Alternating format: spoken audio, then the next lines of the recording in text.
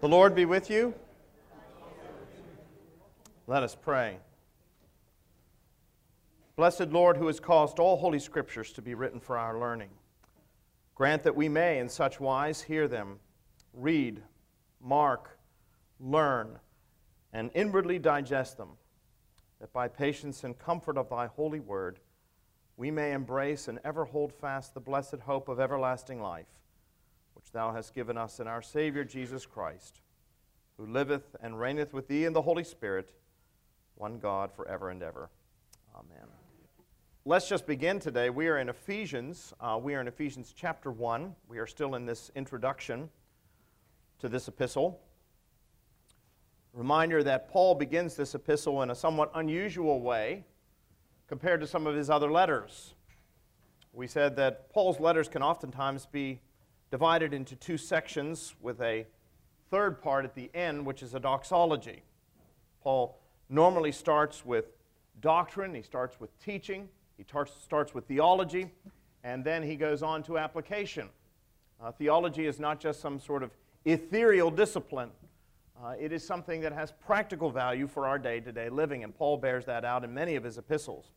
But when Paul gets to the end of his letters, he always erupts into praise of God. When he talks about all the things that God has done, all the things that God has accomplished, when he talks about God's magnificent grace in the life of believers, he cannot help but erupt into praise. The prophet Jeremiah said in chapter 29 that if I say I will speak no more in his name, there is something like a fire shut up within my bones, and I grow weary with holding it in, and I cannot. And that is typical of Paul. He just can't hold it in.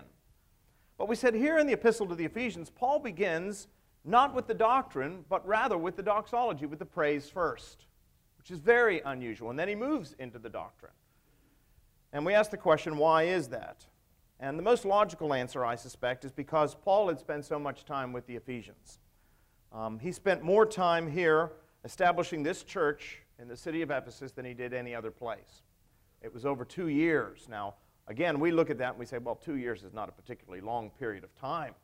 There comes a point in our lives where time not only flies by, it just goes by almost at light speed. We can hardly believe it. And so we say, well, 2 years in Ephesus, that wasn't a very long time at all. But for somebody like Paul, who was an itinerant preacher, who went from place to place, who saw it as his mission to establish churches in various places, who was like a Billy Graham, quite frankly. Actually, it should be the other way around, shouldn't it? Billy Graham was like Paul. But in the sense that Billy Graham went from place to place and was always in a different city, was always in a different country. That's the way the Apostle Paul was. Paul was itinerant. And yet he obviously spent a significant amount of time here in Ephesus compared to these other places. He had a great love for these people. He regarded them as family. And so I think as Paul, as he sat down to write this letter, and he thought about all that God had done in the life of these Ephesian Christians, he could not help but erupt in praise and thanksgiving to God. But once Paul erupts in praise and thanksgiving to God, which is the first 14 verses of the letter, he then goes on to pray for them, to pray for the Ephesians. And that's what we're going to take a look at today. This is Paul, their father in God. He had established the church here. He had such concern for these people, such love, such affection for them. We have to ask ourselves, what would he pray for them? He obviously wants what's best for them, so what would he be asking specifically God to grant the Ephesians? Because if they were his beloved children, then these are the things that we should be asking for as well. If these are the things that Paul really wanted for this Ephesian church to make them strong, what do you think Paul would ask for us today? Well, that's what we're going to take a look at. Prayer, let me just say, in general, is a great privilege. Now, oftentimes when we think about prayer, we think that prayer is just the means by which we get from God those things that we want or need. I often say that sometimes we treat prayer as though it's a fast food restaurant. You know how it is. You go up to that first window and you place your order. There's always a microphone there. And you place their order and you pray that they get it right, because you can't understand a word that they're saying to you. And sometimes people feel that way about God. I can't understand a word that he's saying to me, so I'm just going to tell him what I need or what I want, and I trust that I'm going to get it. Then you drive around to the second window and you do what? Well, you pay.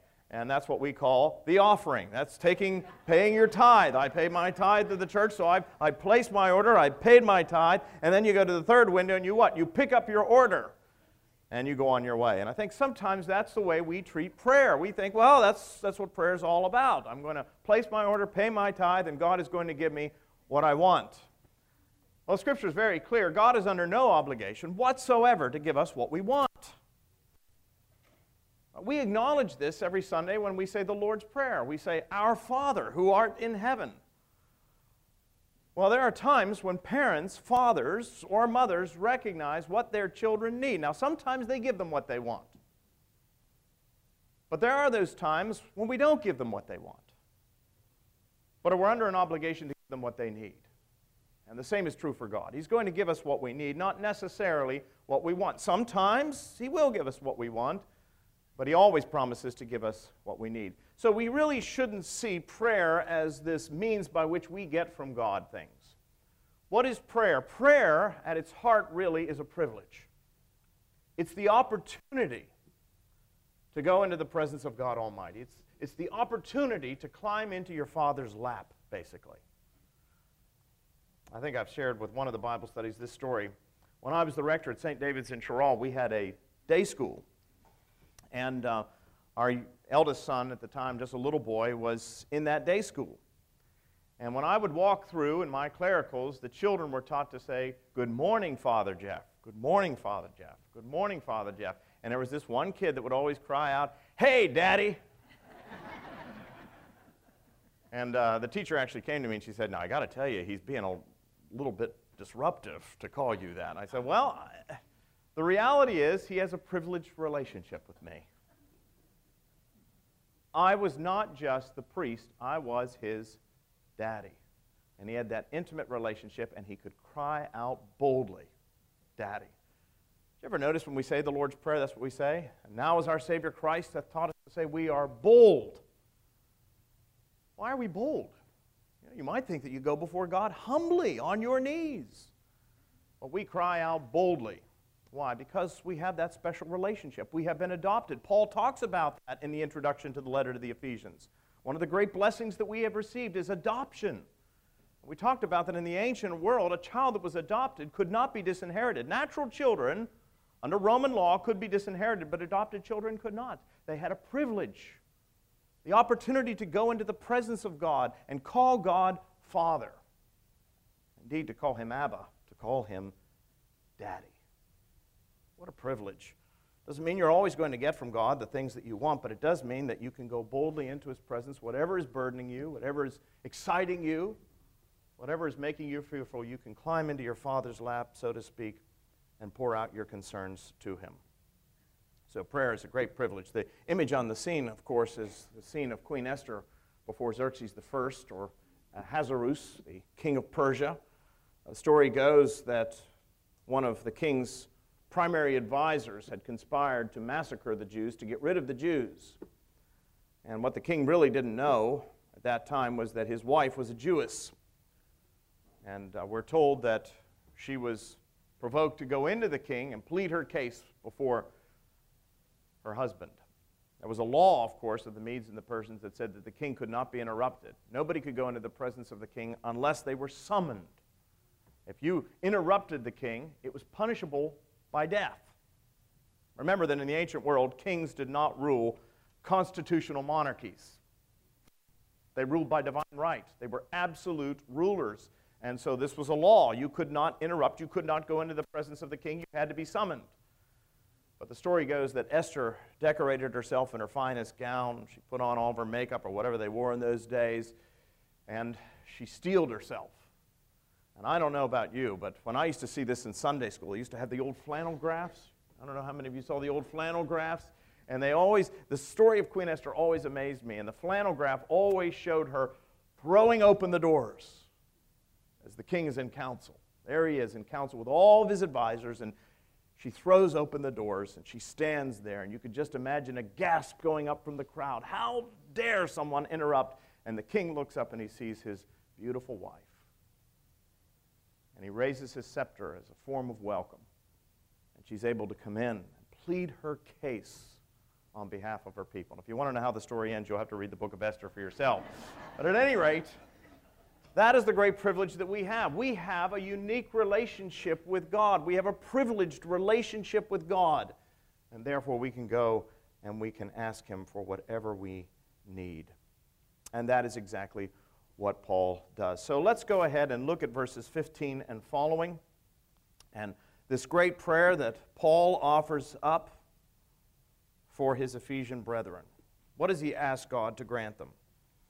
Verse 15, he says, "For this reason, because I have heard of your faith in the Lord Jesus, and your love toward all the saints, I do not cease to give thanks for you, remembering you in my prayers, that the God of our Lord Jesus Christ, the Father of glory, may give you a spirit of wisdom and of revelation in the knowledge of Him, having the eyes of your hearts enlightened, that you may know what is the hope to which He has called you, what are the riches of His glorious inheritance in the saints, and what is the immeasurable greatness of His power toward us who believe, according to the working of His great might, that He worked out when He raised Him from the dead and seated Him at His right hand in the heavenly places." First thing that Paul asks God to grant the Ephesians is that they may know Him. That the God of our Lord Jesus Christ, the Father of glory, may give you a spirit of wisdom and of revelation in the knowledge of Him, having the eyes of your hearts enlightened, that you may know. You know, there is a sense in which this seems a little strange for us, doesn't it? That Paul, as he begins this prayer for the Ephesian Christians, may pray that they might know God. I say that's strange because, after all, these were people who had been evangelized by Paul. These were people who had heard the gospel first from Paul's lips. The assumption would be that they already know God. So why would Paul pray that they may know Him? Well, there may be two reasons here for this. First of all, it is perfectly possible to know a great deal about God. It is perfectly possible to go to church your entire life. It's perfectly possible to be baptized, to be confirmed, but to not know God. To know a great deal about Him. I've known many people over the course of my life. Dare I say, some of them were my seminary professors who knew a great deal about God, but they did not know Him. I always put it this way. If somebody were to ask me, "Do you know the Queen of England?" Well, I could respond and say yes, in the sense that I know a great deal about her. I know how long she's been on the throne. I know who she's married to. I know who her father was. I know how many children she has. I know that she loves corgi dogs, and I know that she loves horse breeding, and I know a great deal about the Queen of England. But if somebody were to say, "But did you really know her?" Well, then the answer would have to be, well, no, I don't. You know, there are many people in the church that are just like that. They know a great deal about God. Know a great deal about God, if for no other reason than they've recited the creed for decades. But that is not the same thing as having a personal relationship with God. And so I don't think that Paul automatically assumed or naturally assumed that these people, just because they had heard the gospel, just because they had heard the message of truth, necessarily had a relationship with God. Now, certainly some of them did. But I think one of the things that Paul would have been praying for is that those who did not, who had merely heard the word, but it had never taken root in their lives, he was praying that they might come to know Him personally. You've heard me say many times before, at its heart, Christianity is not about religion. It's about relationship. It's about a person. You can remove the Buddha from Buddhism, and you're still going to have the tenets of the faith.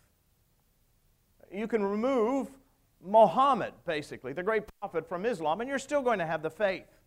But if you remove Christianity, or you remove Jesus Christ from the Christian faith, the whole thing falls apart. There's nothing else there. In fact, if you think about it, even many of the things that Jesus said were not particularly unique. Do unto others as you would have them do unto you. Jesus was not the only person to say that in antiquity. It wasn't so much what Jesus said as it was what Jesus did that is significant. And so if you take him, if you remove him from the center of Christianity, as John Stott once said, it's like a frame without a picture. It's like a casket without a jewel. It's like a body without breath. It's lifeless and it's dead. It's just going through the motions. What God wants is for us to have a relationship. He wants a relationship with us, and that's what Paul, I think, in part is praying for, that they might have a relationship with him. But I think there's more to it than that. I think not only is Paul praying that they might have a relationship with God, but those who do have a relationship with God, that they might know him better. That they might know him better. J.I. Packer, in his book, Knowing God, which, by the way, I know one of our Bible studies, one of the men's groups is actually studying that book, Knowing God. And I've commended it to other people, and they said, well, that's hard going. Let me just say, most of the good things are hard going. I mean, most of the things that are of quality and of substance and have the potential to make a difference in your life are going to be hard going. Now, you know that from your own personal experience. You know that from life. The things that are worthwhile are hard. How many of you have ever had children? It's hard, but it's worthwhile. Those of you who've had a long marriage, and presumably a happy marriage, you realize it isn't always a primrose path. It is hard work, but it's worth it. And I would suggest to you that that is true also in the Christian life. So that's a good book to read, J.I. Packer's Knowing God. Some of you may find it to be hard slogging, but I promise you, in the end, you will benefit greatly from it. So I commend that book to you. But in that book, J.I. Packer suggests to us three things that have to do with a personal relationship with God. These are three components of a personal relationship with the Lord. First of all, he said it involves personal dealings. You are dealing with God on a daily basis. He is not merely an acquaintance. He is someone with whom you deal daily. That's a spouse, you see. You deal with them on a daily basis. Children, you deal with them on a daily basis. Now, there are those people that you only meet from time to time, maybe at a cocktail party. Perhaps they blow into town once every 6 months, and you have a relationship with them in the sense that you are acquaintances. But a person that you truly know, is a person with whom you have personal dealings. And if you have a personal relationship with Christ, you're going to have personal dealings with him. J.I. Packer also says you have personal involvement, personal investment in the relationship.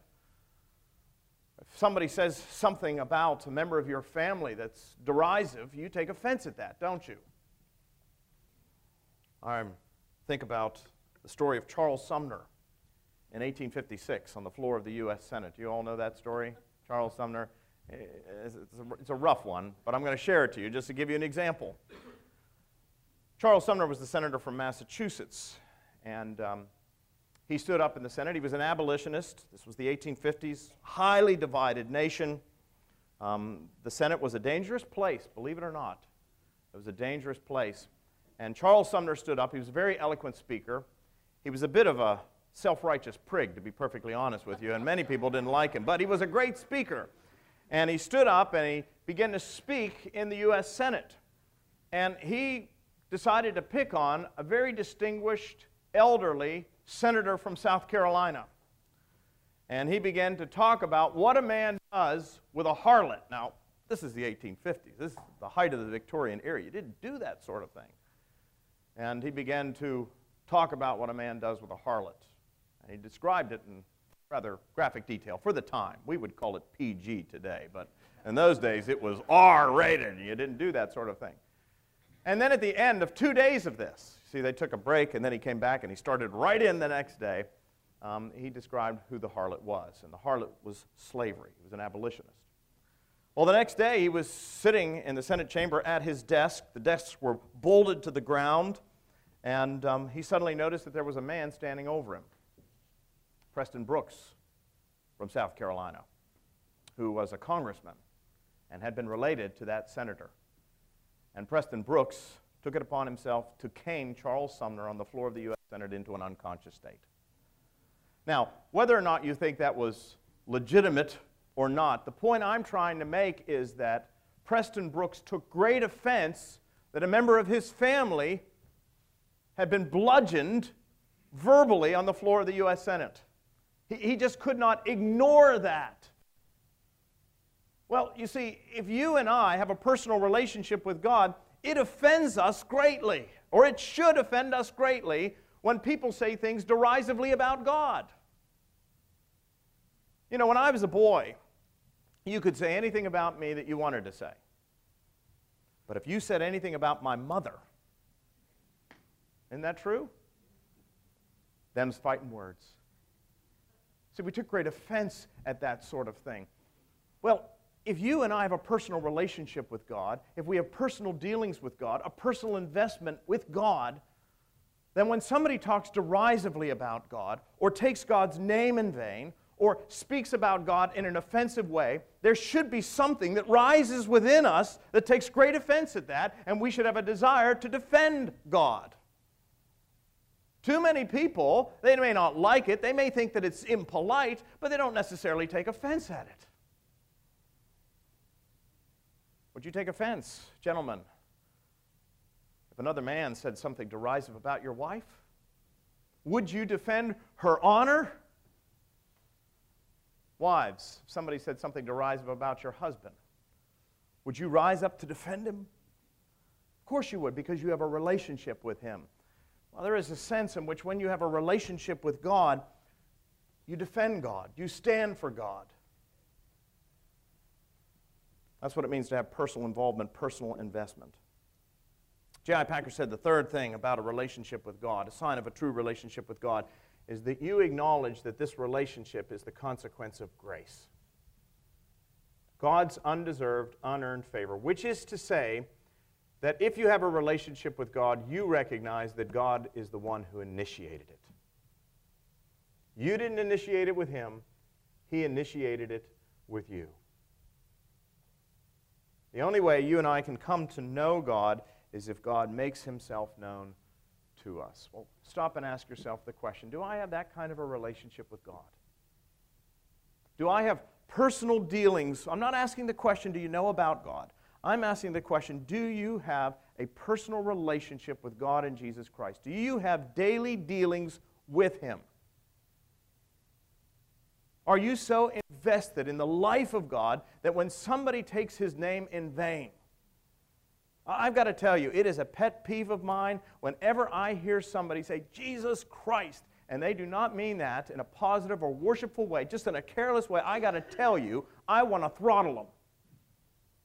The only reason I don't is because of Jesus Christ. But I take great offense at that, you see. We use that name so carelessly. Does something rise up within you that makes you desire to want to defend God? Now, somebody might say, well, God can take care of Himself. Well, that may be true. But that's not the point, you see. It's the fact that you have a relationship with Him, that He is precious to you. And finally, do you realize that if you have a relationship with God, it is not the result of your own doing, it's the result of God's grace in your life. That He plucked you as a brand from the burning, and that He loves you and longs to be with you. Paul prays for the Ephesians to know Him. I think he means that they may know Him if they don't know Him, and those who do know Him may know Him better. Personal dealings, personal involvement, and God's grace. Paul goes on from there to say that the Ephesians might know the scope of salvation. Listen to these words again. I do not cease to give thanks for you, remembering you in my prayers, that the God of our Lord Jesus Christ, the Father of glory, may give you a spirit of wisdom and of revelation in the knowledge of Him, but also having the eyes of your hearts enlightened, that you may know what is the hope to which He has called you, what are the riches of His glorious inheritance in the saints, and what is the immeasurable greatness of His power toward us who believe, according to the working of his great might that he worked in Christ when he raised him from the dead and seated him in the heavenly places. First of all, Paul wants us to know the hope to which we have been called. The hope to which we have been called. When many of us think about the word hope, we generally think in terms of credulity or hope against hope. You go home and you're hoping for steak because most of the time it's Kraft macaroni and cheese. But you're hoping, but you don't have a great deal of confidence in the fact that you're going to get the steak. You're expecting macaroni and cheese. And if you get steak, well, what a wonderful thing. What a surprise. That's what we think of when we think of hope. It's what we're longing for, but we're not expecting. But when the Bible talks about hope, that is not what it means at all. Hope, from a biblical point of view, is that which we know is guaranteed to us, it just hasn't been realized yet. It is a sure and a certain hope, and we're going to come back to that theme in just a minute. Matthew Henry was one of the great biblical commentators of a former age, but he came from a long line of deep-thinking Christians. His father, Philip Henry, was engaged to a young woman in England. Philip Henry did not come from an illustrious background. But the woman that he loved and wanted to marry did. Now, of course, in the 18th century in England, there was a deep class structure. And you didn't pass over those lines. Anybody that's ever read Jane Austen, you know how this works. You married people of your own class. And ladies always wanted to marry somebody who was of an upper class so that she could elevate herself, but also elevate her family. But while women, it was acceptable for women to marry up, oftentimes men who tried to marry up were oftentimes looked down upon. And Philip Henry wanted to marry this woman. She was a Christian woman. She believed, she'd heard the gospel, she'd been converted, and she knew that Philip Henry was a good man. He was a godly man. He had a desire to know Christ and to make Christ known. And she really wanted to marry this man, but she came from the upper class of society and he did not. Her father was a gentleman. Philip Henry's father was not. And so she went to her father, and Philip Henry had asked for her hand in marriage, and her father had refused. And in those days, you dare not go against your father's wishes. And so she went in to plead with her father that she might marry this man. And he said, I want to know one thing. He said, I want to know, where does this Philip Henry come from? And his daughter responded, Father, I don't know where he comes from, but I know where he's going. I don't know where he comes from, but I know where he's going. I know where he's going. Do you know that? Do you know that beyond the shadow of a doubt? Do you know where you're going? Is your life hidden in Christ, that you know that neither height nor depth, angels nor principality, things present nor things to come, nothing in all of creation can separate you from the love of God which is in Christ Jesus our Lord? And do you live in that confidence, in that hope? Or as you approach that inevitable day, which we are all going to find one day, the day of our death, are you hoping against hope, so to speak, that you're going to get the steak rather than the macaroni and cheese? Do you have that confidence? Because you see, if you have that kind of confidence, you think about people who didn't have that confidence and what happened to them after they found that confidence. Martin Luther was a man who was never used by God early on because he was so filled with fear and a sense of unworthiness and a sense of God's judgment and a sense of God's wrath that he really wasn't ever used by God. But when he read those words from Romans chapter 1, the just shall live by faith. It's not a matter of what I do, it's a matter of what Christ has done, his finished work upon the cross. And all of a sudden, what happened? Martin Luther became a giant. Same thing was true for John Wesley. John Wesley had been a great scholar. He had gone to Oxford. He'd been ordained. He'd been sent over here to Savannah, Georgia to convert the heathen. I've always thought he must have thought that there's where the heathen were located, in Savannah, Georgia. And so he went there to convert the heathen. But he soon discovered that he himself had never been converted. And it wasn't until that experience in Aldersgate when he heard that reading from Paul's epistle, or actually from Martin Luther's commentary on Paul's epistle, that suddenly his heart was strangely warmed. And all of a sudden, John Wesley, who had to flee the colonies, became one of the greatest preachers. Many people have suggested, many historians have suggested, that the only reason Great Britain never went through a bloody revolution, the likes of which the French went through, was because of the preaching of John Wesley and George Whitefield. That's remarkable, isn't it? Charles Wesley was another. Charles Wesley was the more artistically inclined brother of the Wesleys. And we're told that he was a lover of music. But until his conversion, which was just a few weeks before his brother's conversion, he had never written a single hymn. After his conversion, after he came into that personal relationship with Christ, after he knew that his life was hidden in Christ and nothing could separate him, not even himself, not even your own sin. This is why Luther said, we're simul ustus et peccator. We are at the same time justified, and yet we're still sinners. We still fall, but our life is hidden in Christ. And he will finish what he has started. And as a result of that, Charles Wesley went on to write 6,500 hymns. 6,500! And they're great hymns. Oh, for 1,000 tongues to sing. Hark, the herald angels sing. And can it be? See, when your life is hidden in Christ, there's a confidence, there's a hope. You haven't experienced the fullness of salvation, but you have the hope that it is yours. It is a sure, as I said, and certain hope. Sure and certain hope. Keep your finger there in Ephesians and turn, if you will, to Hebrews.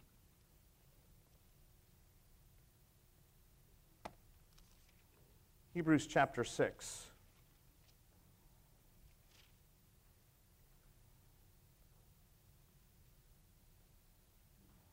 And this is what the author of Hebrews said.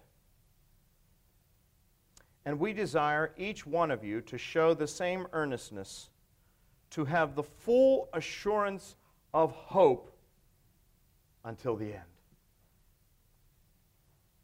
The full assurance. Isn't it interesting that the words hope and assurance are linked? The old Navy prayer book, when you buried somebody at sea, would say something to this effect. We commit his soul to God and his body to the deep, in the sure and certain hope, the resurrection at the end of the age, and the coming of Jesus Christ, at which the sea shall give up her dead. I think that's wonderful. The sure and certain hope. It's only hope because it hasn't yet been realized. It's sure and it's certain because it's guaranteed. And Paul has already talked about that, hasn't he? Why do we have a sure and certain hope? Because he said he's already given us the gift of the Holy Spirit, who is the down payment, the guarantee that what has been promised will be fulfilled. A sure and a certain hope. It's also a living hope. Turn, if you will, to 1 Peter. 1 Peter chapter 1, verse 3.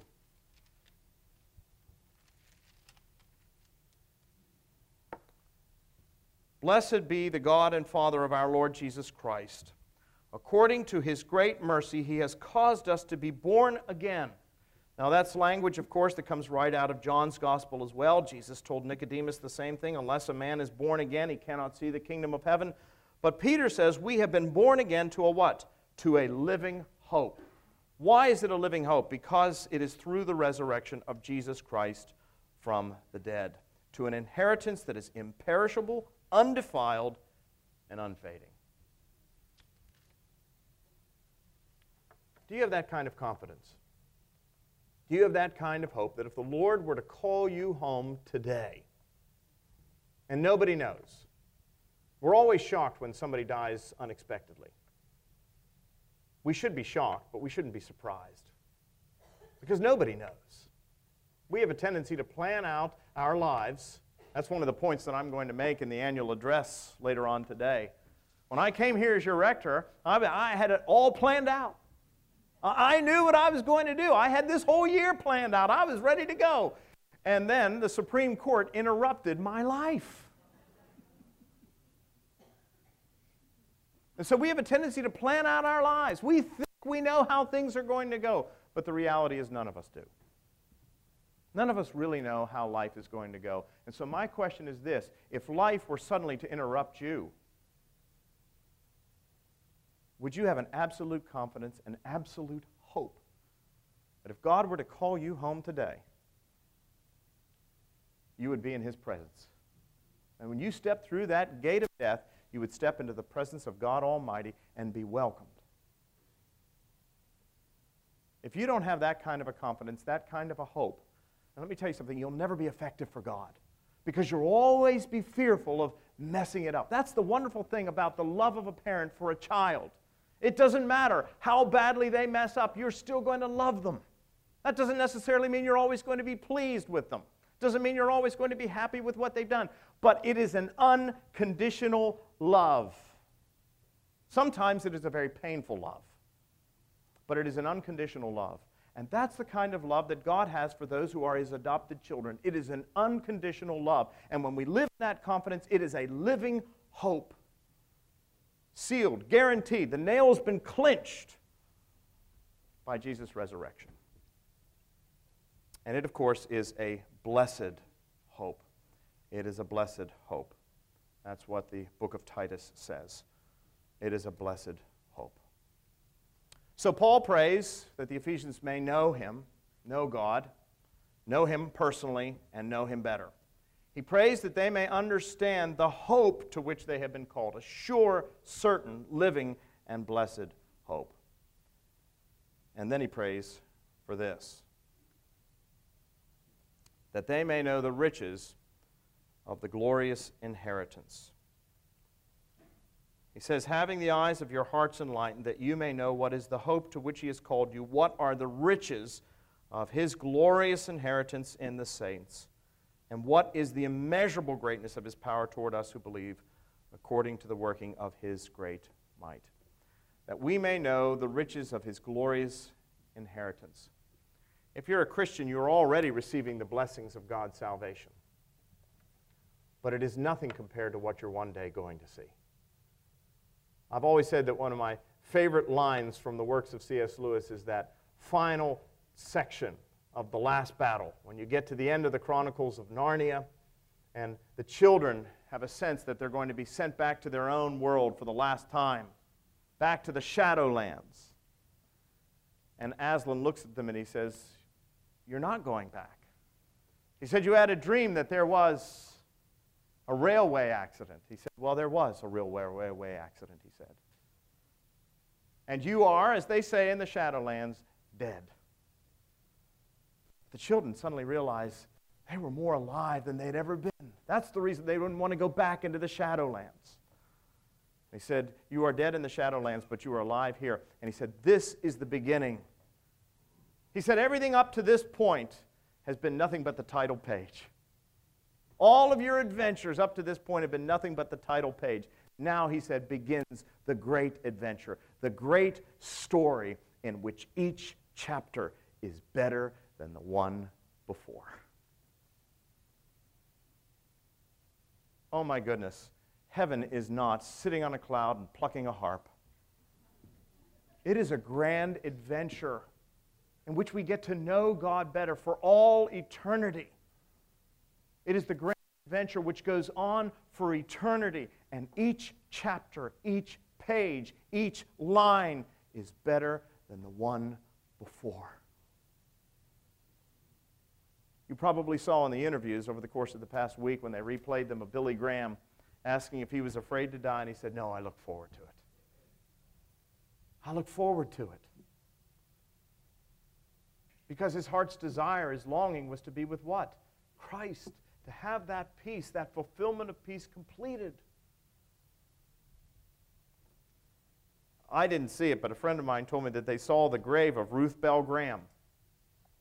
And you know what she has on her tombstone?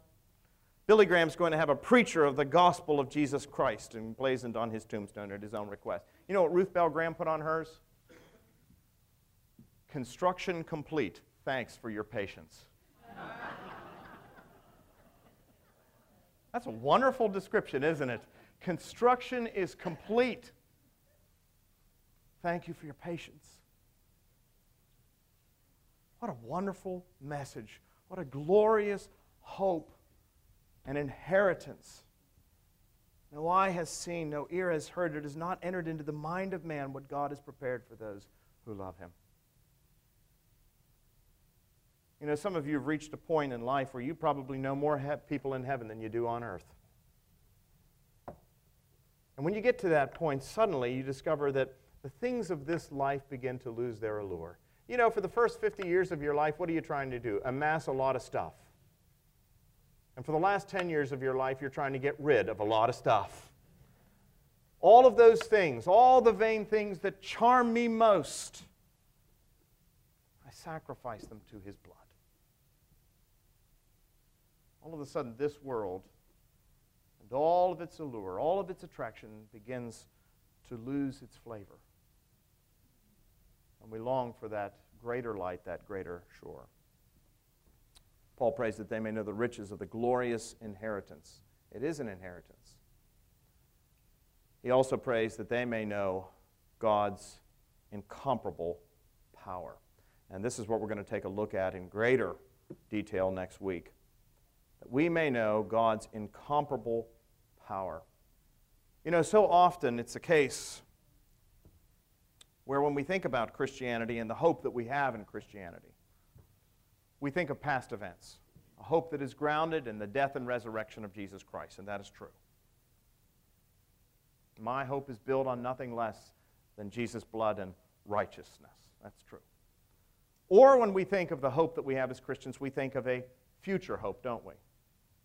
To one day be in heaven with those we love, or in the presence of God with those we love. We long for that day when all the pain, all the sorrow will be over, and God Himself will wipe away every tear from our eyes. But Paul wants us to understand that part of a living hope is not just a hope that is grounded in the past. It is not just a hope for the future. It is a hope that is a present reality. And that's why he talks about the resurrection power of Jesus Christ. The same power that raised Jesus Christ from the dead is available to you and to me, not just in the future, but here and now. The same power that raised Christ from the dead is available to you and to me now.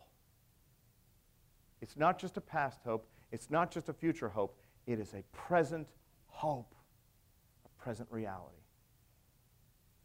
And if you want to learn more about that, come back next week. And we'll learn about this present power, this present reality, the hope, the confidence that you and I have, not because of anything we have done, but because of what He has done. The finished work of Jesus Christ. Let's pray. Father, we thank You for Paul's prayer to the Ephesians, and we thank You, Lord, that this is our Lord Jesus Christ's prayer for us as He stands before You, pleading on our behalf as our advocate. Lord, fill us with a sense of our unworthiness, a sense of our own sinfulness, that we may seek a relationship with Jesus Christ, that we may be forgiven, that we may be redeemed, that we may be adopted into the family. And then, having been adopted into the family, Lord, fill us with that confidence, that assurance, that living hope that nothing can now separate us from the love of God. And come what may, cost what it will, we can live for Him who died for us. And we can do that in a sure confidence that there is waiting for us greater things than we can ask or imagine. All this we ask in Jesus' name.